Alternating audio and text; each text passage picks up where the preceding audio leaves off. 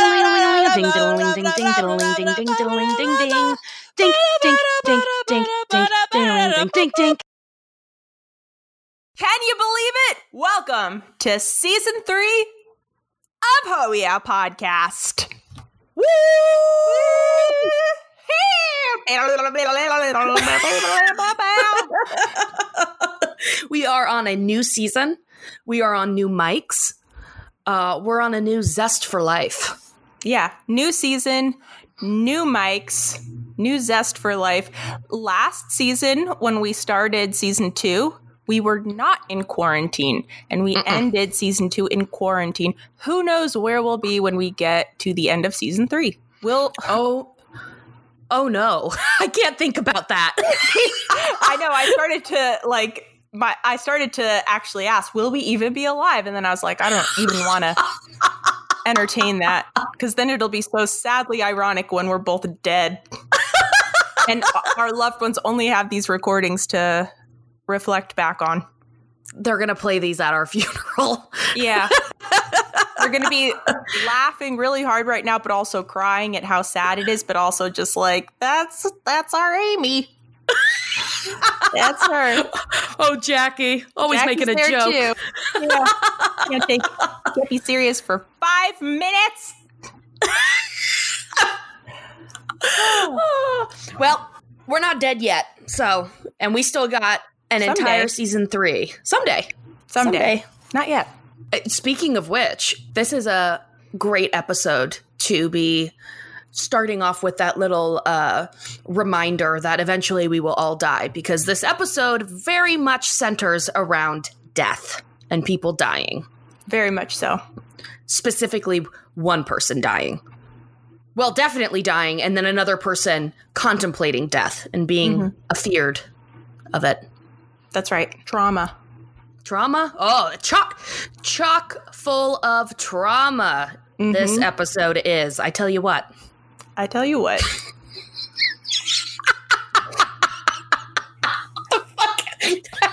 saying half Yoda, half fucking Hank Hill? All right. I'm so excited to be kicking off the 3rd season. I can't believe this. 3rd season, and we still haven't even been doing this for a full year yet. It feels like an eternity. It does. It only occurred to me, fairly recently, we haven't even been doing this for a year. And I can't remember a time before this. What did we even do with our days? It's sad to think about. I know. Time wasted. 31 years of waste. No, I'm excited to kick off season 3 too. And there's a couple of other things that I'm excited about. So we're making moves, y'all. Very small moves, but very exciting ones. So we got the new mics. We are uploading more audio to our Patreon. So we have some extra tangent-filled audio that we put out. We're going to be putting out very soon, if not already, the season 2 recap on our Patreon. We might have some new merch at the end of the month. I feel maybe I'm jinxing us with that, but I don't think I am. I'm just so excited. I know. I'm very excited too. I can't wait. Anyway, specifically because I want it for me. I want that merch. I want it too. I can't wait until it's mine. So we got that going on. I've just had a lot of a lot of ideas and creativity coming to me. So it feels good. I feel like we're starting for the first time again. I completely agree. It's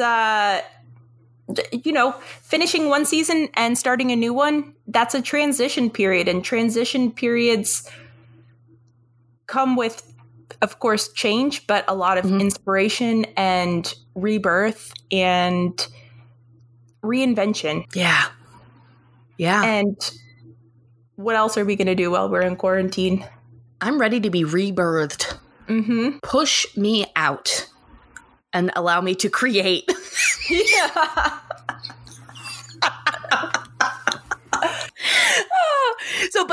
So we did a little bit of a teaser there with that, we're going to have some merch, but also I want to give Patreon shout outs because we got some new patrons. Yes. We're so excited to have you. Yay. Yes.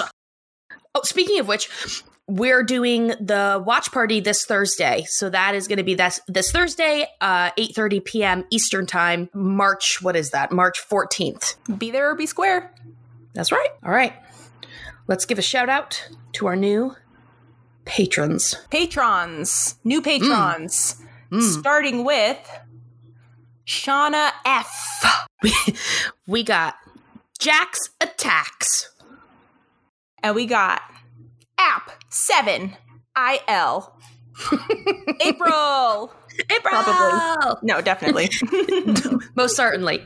Yes, we know April. Yay! Thank you, everyone, for joining us. This is so awesome. We're so fucking excited! Yes! Oh, and again, it's because of your support that we can have this new and improved mic setup. At least I hope to God it's improved. I hope so, too. It feels good on my face. Yeah, she won't stop rubbing her face on it. It's soothing. It is nice. It's like rubbing pantyhose on your face. It smells good. It smells like being in a shoe store, which used to bore me, but now I crave it. I kill to be in a shoe store. I would kill to put on those tiny pantyhose socks. I just keep talking about pantyhose. Maybe I'm discovering a new fetish. Hey, whatever the patrons want. We'll be your. Sure. I was going to say we'll be your tiny dancers, but that's a mix of Elton John and Tina Turner. We'll be your tiny dancers, dancers for money. We'll do what you want us to do. Anything. I was trying to think of things to throw up on the Patreon, and I thought, what if I did an entire workout class? But it was all Kegels. What amount of money are we putting on that one? I almost feel bad charging people for it, but no, absolutely not. That's a high tier right there. That is up there. That is not a $5 tier. I imagine it's really just close on your face. and you're just moving up and down slightly. A little bead of sweat falls down from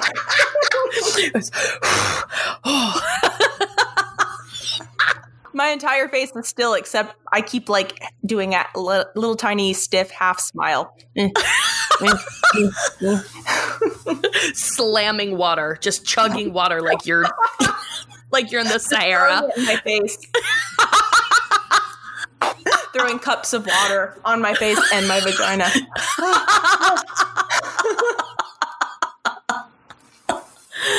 Okay, so we got a new tier. I can't wait to put that up.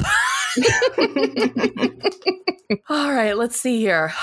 Oops, nope. See, I'm using two computers, so I keep using the wrong mouse. What a nerd. I'm using two computers. Sorry, guys. I have too many mouses. I got two mouses and monitors. I don't know where I'm looking. Mouse.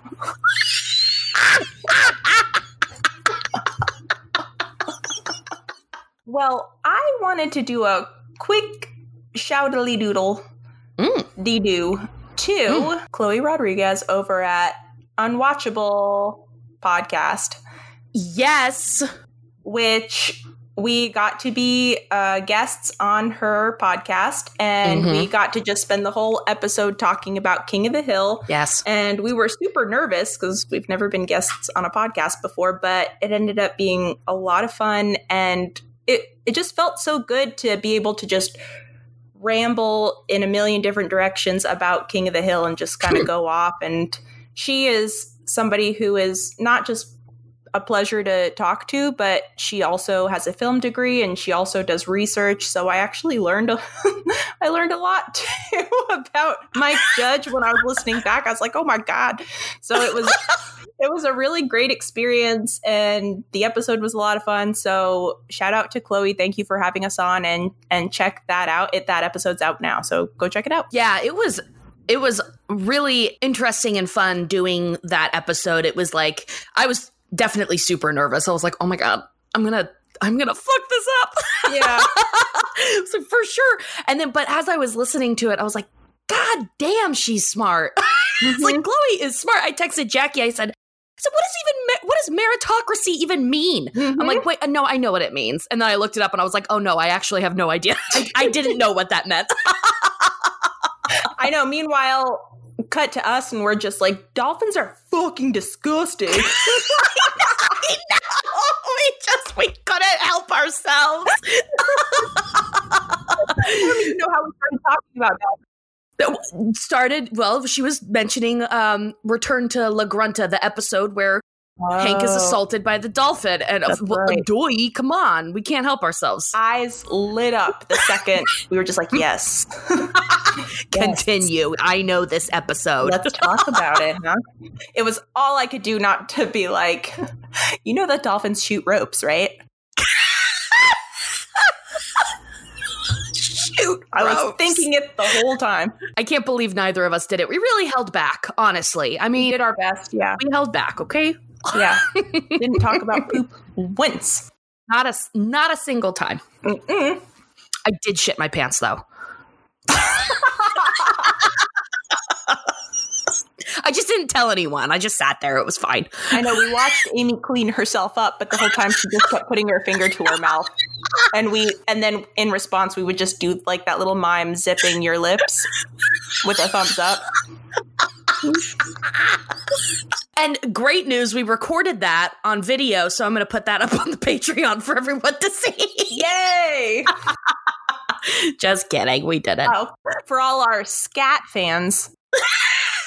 That's going to be a new tier. Yeah. God. See? We can only be good for so long. Just too excited about season 3. Yes, definitely. And also excited about that episode that came out from Unwatchable with Chloe Rodriguez. So please go check it out. It's on iTunes, and she's brilliant. Mm-hmm. She has a very soothing voice, too. Yeah, for sure. Unlike our screeches.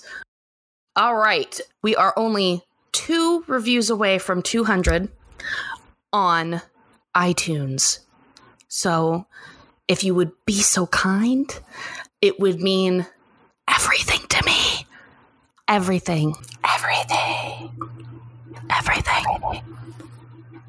We also got a couple new voicemails, which I'm so excited to figure out what kind of weird video I could set to those. So nice. Keep calling.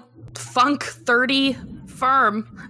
FURM. That's Funk 30 FURM. Easy. Got it. Yeah. Because I can't remember the numbers. So, you ready? I'm ready. I'm so excited. Not only am I excited to start season 3 to kick it off, but we have been dangling in limbo because our last episode was a cliffhanger. So it's just, I'm so excited to get back into it. Wrap it up. I'm excited because as I was rewatching this episode that I've seen a million times, I was cracking up. There were so many LOL moments, laughing out loud. Yeah. And I was like, I just wrote so many things down. So let's buckle up. All right. I know. I had that thought too. I was like, they are really kicking off season 3 with a bang. And I imagine I was trying to put myself in that position where you waited all summer. It's been months. And the new episode of the new season is about to start. And it just has everyone in it. And it's all funny lines. Everyone is just being their most exact, hilarious characters of themselves. Mm-hmm. You could feel that it's a season premiere episode. Yeah. And it's full of drama. Like, ooh. I mean, just like an internal drama, trauma. So drama. That's what it's called in the DSM-5. Yeah. Season 3, episode 1, propane boom. Number 2, death of a propane salesman.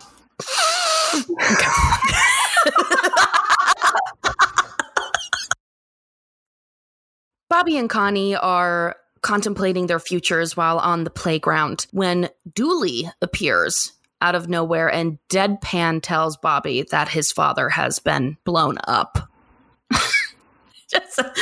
Your dad was blown up. How does he even know? Right. How does he know? I mean, he must have ran from wherever he was that he heard the news to find Bobby to be the first one to break his heart. Well, Well, that I was going to say that's actually really touching that he made a point to go. I was like, did he hear about this and then just happened to run into Bobby and told him? And then the idea of him running, I have to go find Bobby to tell him, is really sweet. But then like delighting in the idea that he would be the one to break the news is kind of brings you back down. That's what I'm good at. Mm-hmm. It's Julie. We're back at the scene of the accident, of the explosion. There's just still chaos happening. You know, there's firemen there, but Peggy is rightfully losing her shit. She's screaming, Hank, Hank, Hank, where are you? And looking around. I can't imagine. I mean, you see your loved one walk inside of like essentially a Walmart, and then that building blows up. Can you imagine? I would absolutely be losing my shit. I would be fighting to get in there, you know, just running around screaming. Just going, what the fuck? Over and over again. I'd probably start punching people. Yeah, let me in there! Yeah. So Luann is also missing. Mm-hmm. But a fireman emerges from the smoke and flames, escorting Hank and Luann to safety. Peggy is overcome with relief as they are, you know, hugging and embracing each other. Peggy, you know, it's like, oh my God, Luann's blanket that was wrapped around her head falls off, and her prized hair is singed to the roots, and it is like soot colored. And Peggy and Hank are both like, oh fuck, oh no. And Luann says, my head feels funny, or my hair feels funny. And she goes to comb it, and it all just falls out, and she is bald, completely bald. She looks exactly like Sid Vicious. She has the same hairstyle as Sid Vicious. And then, yeah, she's just like, my hair feels weird. And then she goes to comb it, and it's like she's dusting like dirt off of a table, just gently sweeps right off. She's bald. Yep, totally bald. So she freaks out, just starts screaming. Which, again, understandable. Shortly thereafter, Chuck Mangione emerges from the building. Thank God. Thank God he's alive and traumatized, but otherwise physically well. He still has his hair. Yeah. It's the hat. And that wizard's cape. It protected him. The cape. Hank turns to a fireman and inquires about Buckley. You know, there was somebody else in there. Is he okay? And the fireman informs him there were no other survivors. So at this point, we have learned that Buckley has passed. A moment of silence, please. Okay, that's enough. I mean, it's sad. Buckley's dead. He was exploded into many pieces, I would imagine. I know. I mean, for them to not find a whole body, not even, it sounds like they didn't even find a full half of a body. Mm-hmm. That is gruesome. I know. Luann is so lucky because she was with him and she only lost her hair, but you would think she would have come out of it like a Two-Face level of disfigurement. Something. Thank God she turned around. Like she said, that's why she still has her eyebrows and her nipples. It's the most important parts. Yeah. Eyebrows and nipples. Can you imagine if you lost your nipples in a fire, an explosion? My nipples got blown off. Yeah. Okay. Popped clean off my bod. Yeah. They didn't survive. They had to be amputated. Just the nipples. Now I have phantom nipple. I swear I can still feel it. At night it wakes me up. You can't tell, but I'm cold right now.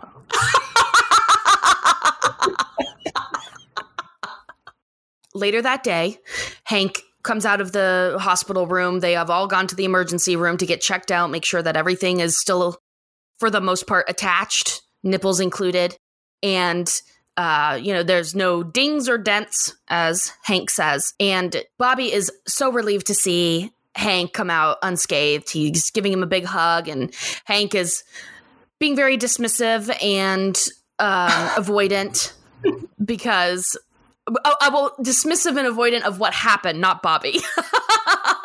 He's just really minimizing the entire thing. Yes, very much so. He's like, all right, well, I'm alive. Let's go hit some baseballs or something. Yeah, he was just like, that's the good thing about death. You either die or you don't. And then that's just that. That's it. A moment later, Luann emerges from her own room. And in one of my favorite Peggy lines ever, she's right before Luann comes to them. Peggy turns to Bobby. Luann is going to look different, maybe even hypnotically grotesque. Because she lost her fucking hair. And it's going to be such a level of grotesque that it will put you into a trance. Like, you can't look away. You'll lose all sense of, like, propriety. It will render you speechless. Yes. God, so Peggy's like, oh my God, hi, Luann, you look great, but don't worry, we'll put makeup on you, and, you'll look just beautiful as ever, just as pretty as before. And Luann is starting to cope with it with anger. Like, she's angry, and if you get angry, you can't feel sad. Right. That's the rule. So Luann basically just says, I don't care about makeups and hairdressing and all of that fun, beauty stuff. I don't care about that anymore. The world is ugly, essentially, and, I want people to see it that way. I mean, she says that later, but, like, that's what she's saying at that point. Everybody goes home, safe and sound, and Hank is seen outside. He's, drinking with the guys, having a beer, insisting that he's perfectly fine. No issues. Bill says you shouldn't be standing after what happened. And Hank's just like, stop it. I'm okay. I'm fine. I didn't die. It's not a big deal. In the middle of Dale informing them that Buckley definitely isn't dead, Buck Strickland pulls up, comes crawling back to Hank after he fired him. Almost put his family in ruins. Comes back to Hank and says, guess what? We're opening up tomorrow, so come on back. You've got your job back, and we're ready to get going and selling propane again. And it kind of insinuates that Hank is the one behind the explosion. And Hank is insistent. He's like, well, I wasn't the one behind the explosion. And they're like, oh, yeah, sure. Whatever. Yeah, he calls him Nitro. Nitro, yeah. Hank kind of gives an excuse to Buck about saying, well, I didn't give Megalomart my 2 weeks notice, so I don't know if I can come in that soon. And that's when Buck says, oh, I think you gave him your notice, Nitro. Yeah. I like that scene, too, when he's talking to the guys in the alley, and Bill is like, are you sure you're okay to be out here? And Hank is insistent. He's like, I'm fine. It's no big deal. Buildings explode. That's what they do. And then by the end of the scene, it shows him pouring his beer into a pint glass. And everyone is just that's like a huge red flag. Everyone's very concerned. Yes. It was as if he, I don't know, just started butt chugging it or something. I know. Or if he poured himself a glass of wine instead. That would have been like, even I would have been like, Hank. Yeah. Like, whoa. Like a rosé, too. With a frozen strawberry in it. A frosé, if you will. He's like, I'm fine. And then he just pulls out a strawberry daiquiri. All delicious drinks, but Hank? Mm-mm. If his drink has any color to it other than piss yellow, he ain't drinking it. Mm-hmm. The next morning, they're all in the kitchen. The phone rings and Peggy answers it, and it is Buck Strickland. Hank, in a very unlike Hank way, tells Peggy, I'm busy, take a message. Buck Strickland, he would drop everything to answer a phone call from him. So this is kind of shocking to Peggy. She's even more shocked when she finds out that Strickland actually offered Hank his job back yesterday, and he never told her about it. So he basically refuses to go into work. He's like, I'm busy. I'm decrumbing the toaster over here. So I've got my hands full. Simply cannot leave. Peggy then goes to check in on Luann, and she tries to cheer her up with her manger babies. And Luann is just like, puppets are for babies, and in the real life, penguins die a cold, terrible death. Which I guess she's probably right. She's really exploring this new side of being like a teensy bit more socially aware and exploring what it feels like to be outraged. And she's sharing her photography with Peggy, and it's just pictures of hungry children on CNN. Yeah, I love that. It's such a childish thing to do. Yeah. It's like something an 8-year-old would do. I love it. But this is all new to Luann. These feelings are very new to her. Exactly. Luann is, she's basically trying to have a part in activism, and she's going into some interesting places. She's with this anger, and I don't think bitterness is the right word. I don't think it's right. Maybe it's probably a part of the denial stage where, well, no, maybe not denial, but she has a lot of emotions. She is not ready to deal with her grief. And sadness and grief is so intense. It's so much easier if you could channel it into outrage. And I almost feel like by taking on this role, it helps distract her from her pain, but it also justifies her hairstyle now. Because she's grieving over that. She's grieving 2 losses. For sure. And you're right. Like, sadness and grief are like physically painful. They physically hurt. And they're unbearable. They're unbearable. It feels, you can feel it in your body, in your heart, in your stomach. And also, feeling unattractive on top of it. Like, she's like, part of her identity is her hair. And she's lost that now too. And maybe even a little bit of guilt because she had just broken up with Buckley right before he died. So in order to not really feel that guilt, she's like, whatever, I broke up with him and right beforehand. So he wasn't my boyfriend. I didn't, I don't really care. Yeah. You think it's sad that Buckley died? Well, it's also sad that children are starving somewhere, probably. Right. Just like deflect. Mm-hmm. All throughout, like, this episode, Dale is trying to prove that Buckley is still alive. Well, not maybe throughout this episode, but right up until the funeral. Which is so good. Oh my God. So Dale's over at the explosion, at the site of the explosion, and he's, kind of badgering a worker, and he's just like, oh yeah, well, that they, like, all Megalomarts employees have a $5,000 life insurance plan. Like, somebody's gonna blow up a Megalomart for a $5,000 life insurance. Like, that's what Buckley was gonna do. He didn't die, or I can't really understand what he's trying to do. I think he's trying to assume that either Buckley is, like, trying to get the money, or they, like, the government is trying to get this money, like this life insurance policy. The worker says to him, like, there's no cover up. It's pretty straightforward. And he's like, yeah, that's what they want you to think. And he goes, sir, we are they. Yeah. Runs away. I know, he makes it sound like Buckley was involved in some kind of higher up conspiracy, because it does. Yeah, he was saying, like, all that was left of Buckley was his name tag, and it's just like, well, that's all he wanted you to find of him. But right. But that also that's what they want you to think. Well, now Buckley's involved in, like, this scheme to get a $5,000 life insurance that he's going to have to split with the government, I guess.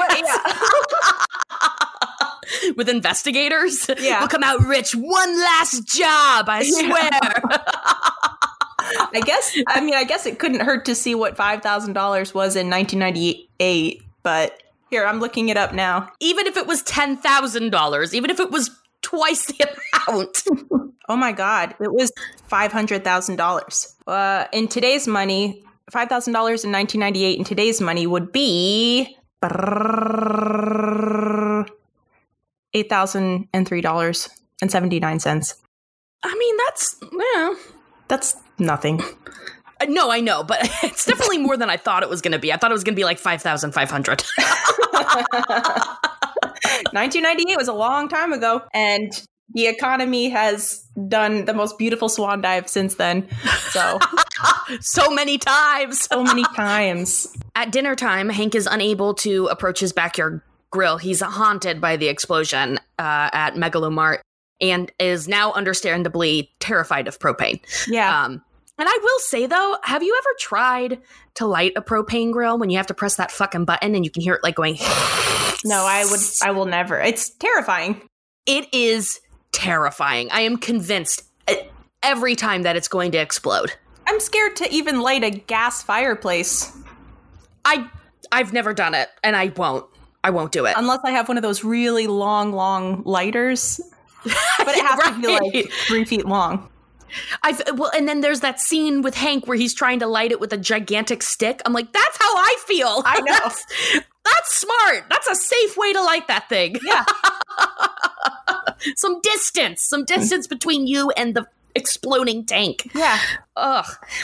So anyway, Hank tosses the meat over the fence because he's like, oh shit, I lost it. I can't cook it. Oh, I lost the steaks. I lost them. Just flew out of my hands. Yeah. I love this because it's just so disgusting, Dale. Gobbets of meat raining from the sky. And then he tastes it. And he's like, it doesn't taste like Buckley. I know. There are so many good Dale moments. They're really kicking off season 3 with just good Dale. Oh yeah. Excellent. We are now on the day of Buckley's funeral. Peggy informs Hank that he needs to help man the propane grill at the funeral. Because apparently wake grilling is a thing. I have never experienced it, but it's a thing in the world of Arlen, Texas. Hank, still avoiding propane and the trauma and admitting that he's traumatized, he comes up with an excuse to not grill, saying that he barely knew Buckley. He's like, I don't know that guy. Then Luann enters into the kitchen where everyone's at, and Peggy informs Luann, she's like, oh, guess what? Your friends at the beauty school, they made you a wig. They brought this over to you. And it's just this multicolored wig from scraps of like cut hair, I guess, which is just so gross. Yeah. Luann hands the wig to Peggy and says, throw it out. I don't want this. Don't want it. And let me say that I am digging Luann's look in this episode with the super short buzz hair now, because it's grown out a little bit at this point. She's not completely bald. And Con says the Sinead O'Connor act. She looks like her, and she looks so cool. I know. She's got her spaghetti strap, long dress with the black t-shirt underneath it. It's a look. And the combat boots, which I have worn that exact outfit. I wore that like last year. I have that outfit. The combat boots. Yes. Yes. God, it's so cool. Later, mourners gather at Arlen Cemetery to pay Buckley their last respects. During the service, the pastor then asks, does anybody want to come up and say something? And it's kind of given to Luann to go up there and say something. And she's like, she just kind of uses it as a way to be angry. And, she's using it as a forum to speak out against starving children in Ireland as if she's Sinead O'Connor. But when she goes to show the picture of the starving Irish child, it's just a picture. It's a full-size poster of Bobby in his underwear reaching for some fries. It's such a good. Oh, it's so good. Holy shit. This is what a starving child looks like. Very much like if a child was trying to make a point. Like, you only know the only child you have access to is Bobby. And you're taking a picture of him eating fries in his underwear. And he's not starving to death. No, he's chunky. He's a chunky boy. Reaching for some fucking fries. I love it. It's not even like it's clean water. It's French fries. Luann sits down, and the minister is just like, okay, does anybody else want to say something about Buckley? Then Con comes up to the front, and he states that at first he didn't like Buckley, but when he saw how much he annoyed Hank, he was like, I think I should. This guy's funny. I think I'm going to hang out with him. And apparently they became bosom buddies, best buds. Yeah, I'm so curious about this relationship. He clearly got to know Buckley on a level that probably Luann didn't even, I don't know. It sounds like it. Yeah. It sounds like definitely he had a better relationship with Khan than Luann, for sure. Yeah. He then delivers a very poignant Buddhist story that basically, tells you to, like, you got to enjoy life while you can because death is coming for you either way. Yeah. From truly. the top or the bottom. It's coming. That's what, we were just talking about that last episode. Oh, yeah. So he tells this very poignant story and nobody really gets it. They think it's a joke, which I think it's funny that they think it's a joke because I just thought I would never think that. I know. Hank is insulted. He's like, this guy's telling jokes. It's a funeral. I kind of do like when people tell jokes at funerals. Not like terrible jokes. Not like bad ones, but they say something funny about like maybe the person or whatever. It's like a lighthearted joke. Yeah, absolutely. That feels better. Not just like, so what's up with airplane food? Not like that kind of a joke, like doing their tight five. Let me just workshop some things with you guys. How do you feel about that right now? I know. It just turns into prop comedy, but you're using your dead friend. They're back at home and Bobby is filthy from tramping around a cemetery. And she says, Bobby, tramping. What did I say? Tramping.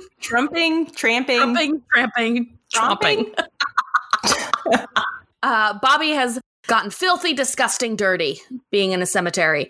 And Peggy's like, get in that bath. And he says, the water's cold. So it turns out that the hot water heater, the light has gone out, which I had no idea that you had to light them. Yes. My dad was showing me his hot water heater one time, and I don't know. I can't remember why. He just got a new one. That was it. And dads. And while he was showing it to me, I realized, oh my God, there's a pilot light. Right. Why doesn't this just blow up all the time? All the time. It just sounds so scary to have that sitting in your house. Who designed that? They're like, we're going to build a container for gas and we'll keep a very tiny flame next to it at all times. I don't understand. That just sounds like, what? No, not safe. So, Peggy asked him to, I guess, light the pilot light. I guess that's what it is. And so the hot water can get a running. And Hank is standing there and he's like, oh, God, I don't know. He's looking at it. He's a little bit freaked out. And Peggy just goes, what are you waiting for? Grabs the matches. I'll do it. Goes to light it. And Hank just tackles her out of the way because it's going to blow up. That's when Peggy realizes her husband is afraid of propane. She's afraid. Wait, no, he's afraid. He's afraid. So she's like, we got to get something. This is not Hank. We got to get you taken care of. So she brings him to a group like grief or trauma meeting. Chuck Mangione is there, and he's a grief counselor, and he concludes that Hank is he's afraid of death. You're not afraid of propane, you're afraid of death, which I would say that maybe he's afraid of both because propane did almost kill him. So I know. Yeah. The love of his life. Right. The love of his life is what tried to kill him. I mean, that's a hard thing to reckon. Yeah. Hank is dismissive of the idea, and the grief counselor is kind of bombarding Hank, like, you're afraid of death, admit it. Rawr! Hank has a freak out. He thinks he could hear a gas, propane gas leak, and he's like, the whole place is going to blow, and he takes off running. Yeah, it like the counselor's so aggressive it triggers, what would you call it? Not a flashback, but I don't know, maybe a panic attack. A panic attack, yeah. Yeah, it triggers like him to go into a panic episode. So he takes off running, but later, we're back at the house, and Hank is just like, do you guys ever think about death? He's finally kind of talking about it just a little bit. And everybody has, they all start talking about death. They kind of start discussing the idea of like, well, if Hank dies, then I'll take care of Bobby, and or I'll take care of Peggy, of course, Bill. So desperate. I love Dale. Just so many quotes from him that are so good. They're being very flippant about it. Just like, oh, I'll take this one. I'll take that one. And, we got a deal, shaking hands about Hank dying. Bobby overhears this conversation and he naturally panics and he just takes off running because he's scared. Hank is informed of Bobby running away by Peggy, and they spring into action using Ladybird. Using Ladybird and a fruit pie to track down Bobby. I love that scene. He's like, okay, smell the fruit pie. She's locked on his scent. I know. His scent is fruit pie. As soon as Hank leaves, Luann dismisses their fears over Bobby having gone missing, stating that there were bigger problems in the world than just one little lost boy. And Con is just like, all right, that's enough. I'm tired of your strange Sinead O'Connor act. And he says, I cried a river for Buckley. Why don't you feel bad? And this pisses Luann off, and she stomps off to her bedroom, and she's like, so what? I'm not crying over Buckley. Who cares? And she finds a card from Buckley, which is amazing. It's perfect Buckley. It is absolutely perfect. She finds a card from him, and, this really kind of seems to be what takes her out of the anger and brings her back to grief and acceptance, really, that he's gone. Her hair is gone. She feels ugly. She's sad. She feels alone, so she finally is letting herself feel these feelings. And then all of a sudden, out of the corner comes the penguin and the meow, the donkey. And they counsel her, which, oh, that's so sweet. It's all sweet and concerning, exactly evenly. I mean, first of all, what triggers this, her finally coming to terms with just acknowledging her feelings, is this card from Buckley. And it's all it is just like, hey, I was gonna buy you those earrings that you liked, but I'm kind of, I don't know, tight on cash or something. So I'm all tapped out. Here's some old CDs I don't listen to anymore. Buckley. Later, Buckley. And then she just starts to lose it. And we're like, all right, girl, feel it, let it out. And then the penguin and the donkey appear and they start talking to her, but she is them. So she's talking to herself. She's done a lot of play therapy in her life. So she now knows how to be both the counselor and the client. That's what I kept thinking. I was like, she's had so much play therapy with puppets in her life from all of the trauma. But that poor is thing. Yeah. So, Luann, she finally has her moment of understanding and, recognizing what she's going through and starting to try and heal from it. Yeah. Hank then finds Bobby. He's sitting in the rocket ship thing. He's sitting on top of that. It's at the top, kind of hiding. At the playground, right? Yeah, at the playground where we saw them in the very beginning of the episode, where we saw him and Connie. Bobby tells Hank that he ran away because he was freaked out about hearing Hank and the others so easily talk about Hank's death and like what was going to happen to Bobby and Peggy because of it. Hank, of course, he feels bad that Bobby overheard that, and he says, you should not be concerned about me dying at such a young age, although he did almost die. So Bobby kind of has a valid reason to be concerned. But anyway, but rightfully so, he still says to Bobby, you shouldn't feel scared, that me dying should be on the last of your list. You can't be so afraid of death. You gotta relax and enjoy life. And suddenly Hank hears his own words, and he finally understands the meaning of Con's story with the tigers and the man running away from them in the strawberry. So he kind of tries to impart this wisdom onto Bobby, but doing it in his best Hank way by making it about a football team and Roger Staubach. Yeah. And strawberry Gatorade. Yeah. And kind of tells Bobby this, this inspirational story.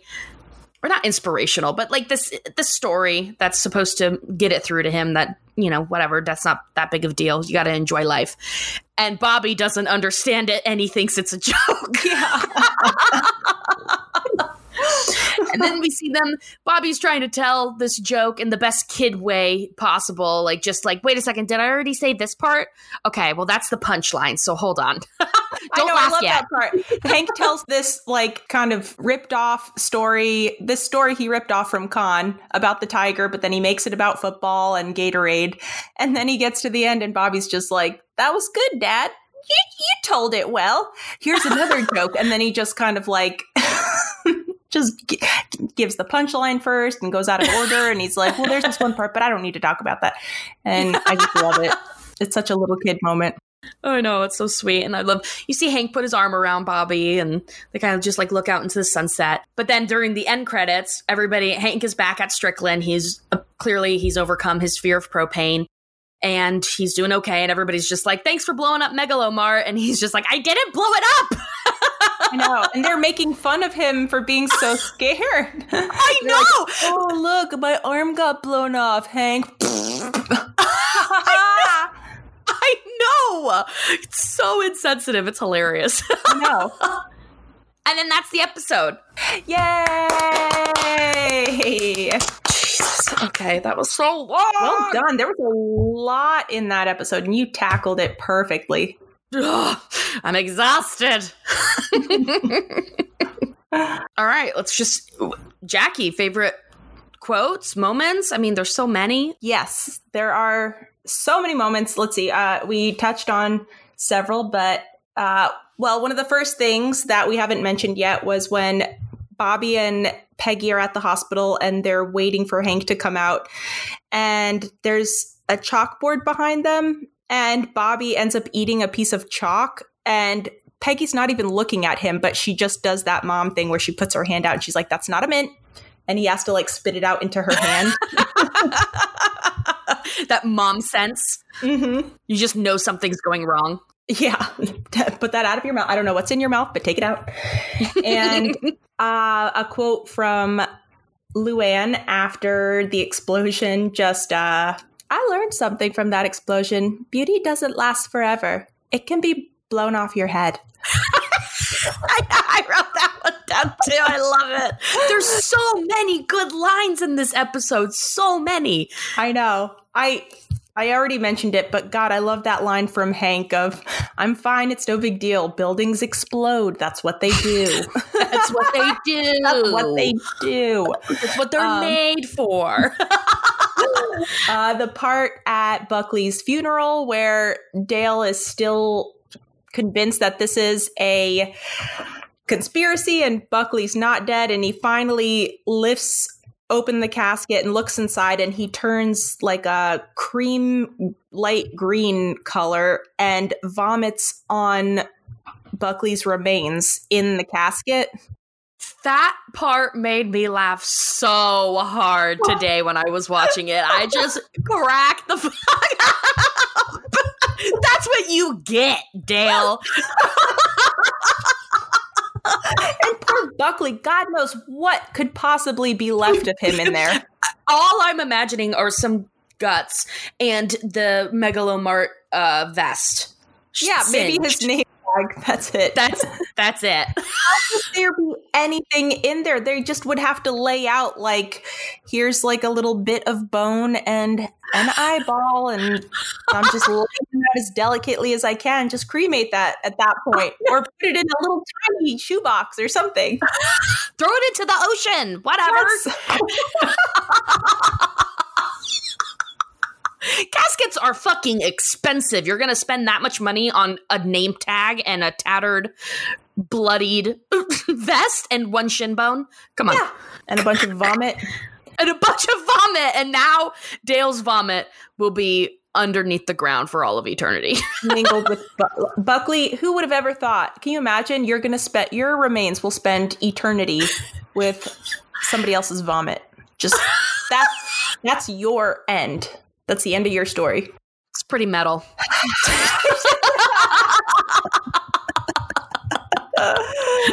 That's a whole concept album by a metal band right there. They just spend months in a basement doing LSD and then they come out with this album and it's just all about that. Each song. It's a funeral doom band, and each song is 30 minutes long. Yep.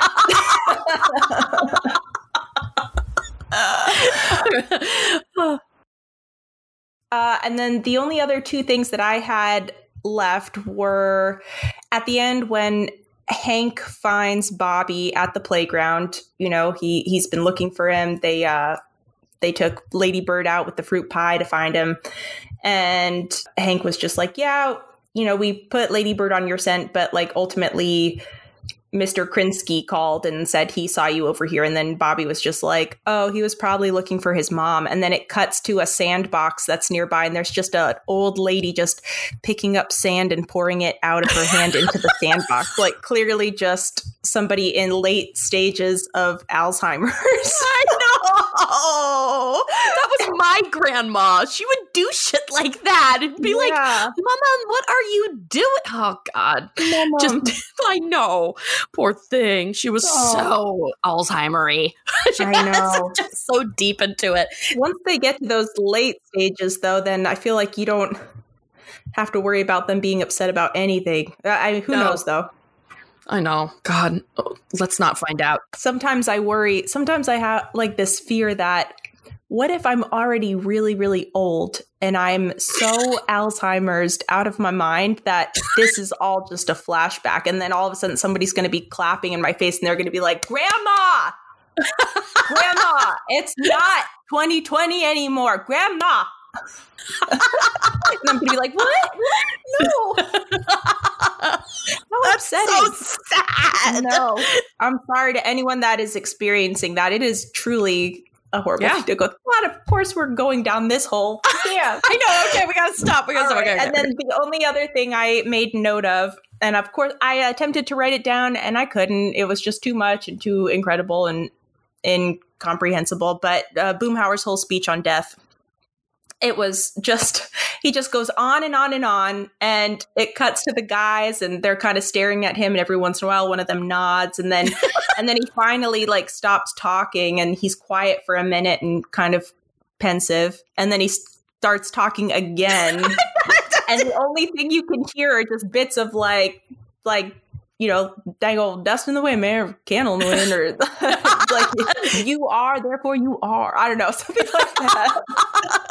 I know, it's just like dust in the wind, dang old candle in the wind, classic FM, something like that, like classic hits FM. He mentions like classic hits FM, and then you know, so I think therefore you are. So something like just so random, just. And they're all just, and then Hank was like, yeah, well, that's what we tell ourselves, isn't it, Boomhauer? I love the head nodding, though. The one of them are like, yes. Yeah. Sage wisdom. Really absorbing what Boomhauer has to say. That's what we tell ourselves, isn't it? God. So good. But those are all the notes I had. I have so many. I'm going to just pick some of my faves. Thankfully, you've already said a few. I don't have time to look it up, but I forgot to write down the quote with the guidance, the grief counselor, where he's just like, aren't you afraid that you're going to, this is me just like coming off the top of my head from watching it. So I will get it wrong, but aren't you afraid of not sipping wine with your friends, petting your cat or cats, making love to your partner?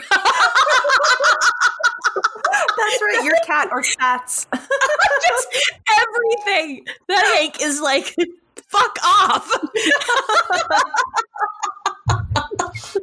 And also then, and Peggy just was like, do you think he needs shock treatment? And he goes, perhaps. And Chuck Mangione's at the support group too. Yes, which is another thing that I wrote down. He's in all black. He's in mourning, just all black. And he says something like, you know, he says, every song I play sounds like feels so good. And the grief counselor says, maybe that's because it does feel so good to be alive. And he goes, no, that's not it. Yeah. But the best part about that joke is that every song he does play ends up being feels so good. Yeah. At the funeral, I love that. I love that running gag. Anytime Chuck Mangione tries to play something else, it turns into feels so good. Yeah. It's one of my favorite running gags. In the very beginning, when Peggy's like, my husband's in there. He had to take this job because nobody else would hire him. And the fireman goes, we're doing the best we can, Mrs. Mangione. That's right. Forgot about that. And okay, one last one. I just like when Hank and the guys are discussing like what would happen, to Bobby and everybody. And Dale just goes, I'll take the boy. The widow Hill is on her own. Yeah. Just like the beginnings of seeing that Dale does not like Peggy. I know, but it is interesting that he would I would just assume that he would want no part of Peggy or Bobby. Right. Yeah. He's willing to raise Bobby. So yeah. He's used to raising other men's children, though. Yep. And that's all I'm going to say. That's it. Say nothing else. But with that said, let's get into listener comments. So, we don't have a listener comment song, but we did get a lovely voicemail from our good friend, Gracie No. Mm-hmm. And here it is. Hey, it's Gracie No here, and I just wanted to say this.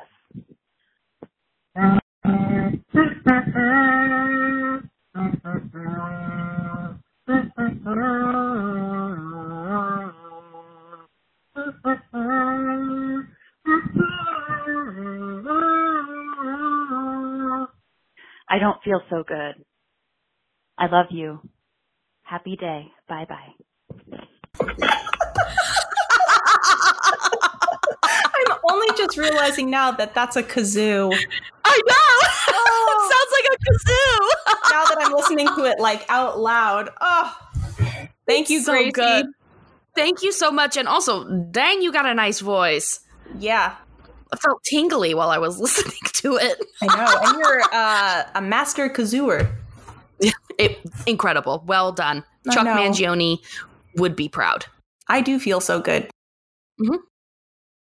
Martin of the Waking Universe, that boy's no deader than Mother Teresa. Yeah. I forgot about that quote. Yes. Another great Dale one. Bender's Redemption. Your dad got blown up. Melissa.Manon says, Con does an uncon thing, offering that beautiful story, and no one got it. Very out of character for Con, and then nobody respects it. They all think he's telling a joke. It was so striking. Thunder Muffin says, Luann's shadow when she's bald looks like Charlie Brown. Drucifer 2A said, Chuck just emptying his spit valve on the carpet. I missed that part. Ew, I wrote that down too. I was like, ew, that's so gross. Because that's the noise that Hank is hearing. He hears him like blowing into it and like emptying it out. And that's what that's what makes him think it's the propane leak. And I'm like, that's disgusting. So gross. Reiki Rose, a quote by Maria Montalvo, who we get a little taste of Bertia Damas. Again, I'm not sure if I'm pronouncing that right, but we saw her a few episodes ago. A quote by her. Hank, look out, it's gonna blow. That's, of course, when all of his coworkers are taunting him for going through an incredibly traumatic experience. Mendozable, not a quote, but when Bobby puts on the wig. I know, I wrote that too, and I thought, just let Bobby wear the wig, because Hank snatches it off his head all angry again. I know, Bobby loves the wig. He loves the wig, just let him wear a wig. He's going to end up doing it in private, and then it's going to become a sexual thing for him. And you're going to have made the whole thing worse. Oh, yeah. He's going to be that guy on the subway that touches women's hair when he's standing behind them. Oh, my God. That is terrifying. Yeah. They're out there. Of course. Crumb Dumpster. Dale tasting raw beef he finds on the ground. Doesn't taste like Buckley. So I'm about to go back to our last week listener comment where we had a bunch of comments on there that were in relation to this episode, not last week. So we're going to pull that one up too. Right. Responses from last week. KK Transponster. We're doing everything we can, Mrs. Mangione. Potted Dirt Podcast also says, that's the funny thing about death. You either die or you don't. crimes universe, now Luann is going to look different, maybe even hypnotically grotesque. It's such a good one. JMC Nelson, my hair feels weird. Ben Stone says, they made me a wig.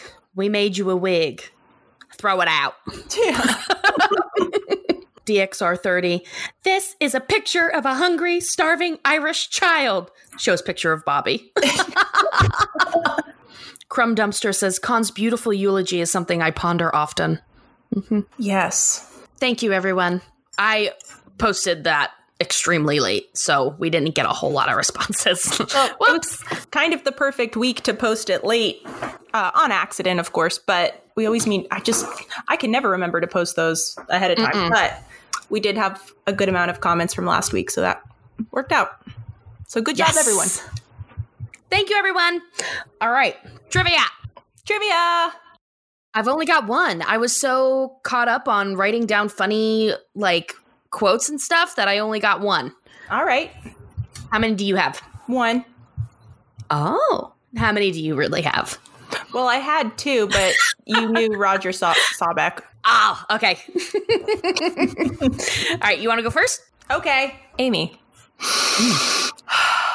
According to Redbook, losing a boyfriend is the fourth most painful loss, right between what two other kinds of losses? I know this one because I wrote it down as a quote.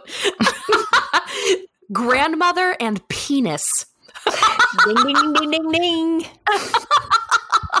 You got it. I love that. I love that quote from Peggy. Oh, my God. All right. Jackie. What two career paths does Connie have trouble deciding between? Becoming a professional violinist or fighting against the overuse of antibiotics. Oh! Is that close? It's dead on! Woo! You did it! But I will say it's concert violinist, but whatever.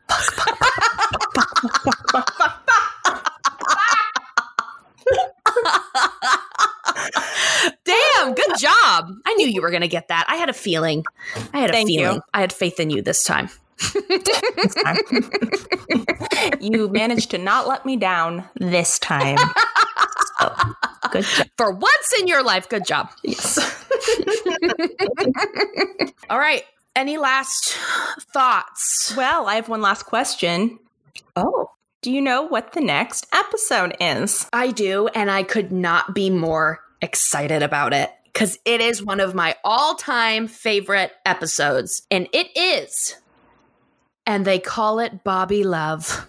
Heart-wrenching episode with some of the best voice acting ever from Pamela Alden. Oh my God. Yeah. And we have a extra special guest star. Yes, we do. Yes, we do indeed. Of course, our guest star from this episode was Chuck Mangione. Mm-hmm. And I guess Bertia Damas. Yes. Who, if you'll remember, had that amazing bio written about her. That maybe she wrote herself. She definitely wrote it herself, which I love. Stan. Yeah. I love it. I stan a confident queen. Writes her own IMDb bio. Mm-hmm. Yes, so the next one is and they call it Bobby Love. I'm so excited to talk about this one. It's excellent. Such a good episode. Can't wait. So everyone, check us out on Patreon, Ho Yeah Pod, Instagram, Ho Yeah Pod, Facebook, Ho Yeah Podcast. Gotta add that extra little part there. Mm-hmm. So, rate, review, and subscribe on iTunes for the algorithm. Yes. Check out Chloe's podcast, Unwatchable, and hear all of us just talk about how much we love King of the Hill. Mm-hmm. I'd like to know what you guys thought about it because it was our first guest episode. So I'm curious what y'all think. Yes. And leave us more voicemails. More voicemails always. Our phone number is in our Instagram bio. I don't have it memorized. I only have Funk30FURM. That's the only way I know it. So give us a call. You can do it. You can figure it out. I believe in you. Yeah. And until next time. 1, 2, 3. Via con Dios. Ooh, I'm right in your ear. I'm right in it. I'm inside. I'm touching your peas. She's popping her pea. I'm popping my pee. This is what she's going to say when she's doing the Kegel. Kegel video. I'm popping my pee.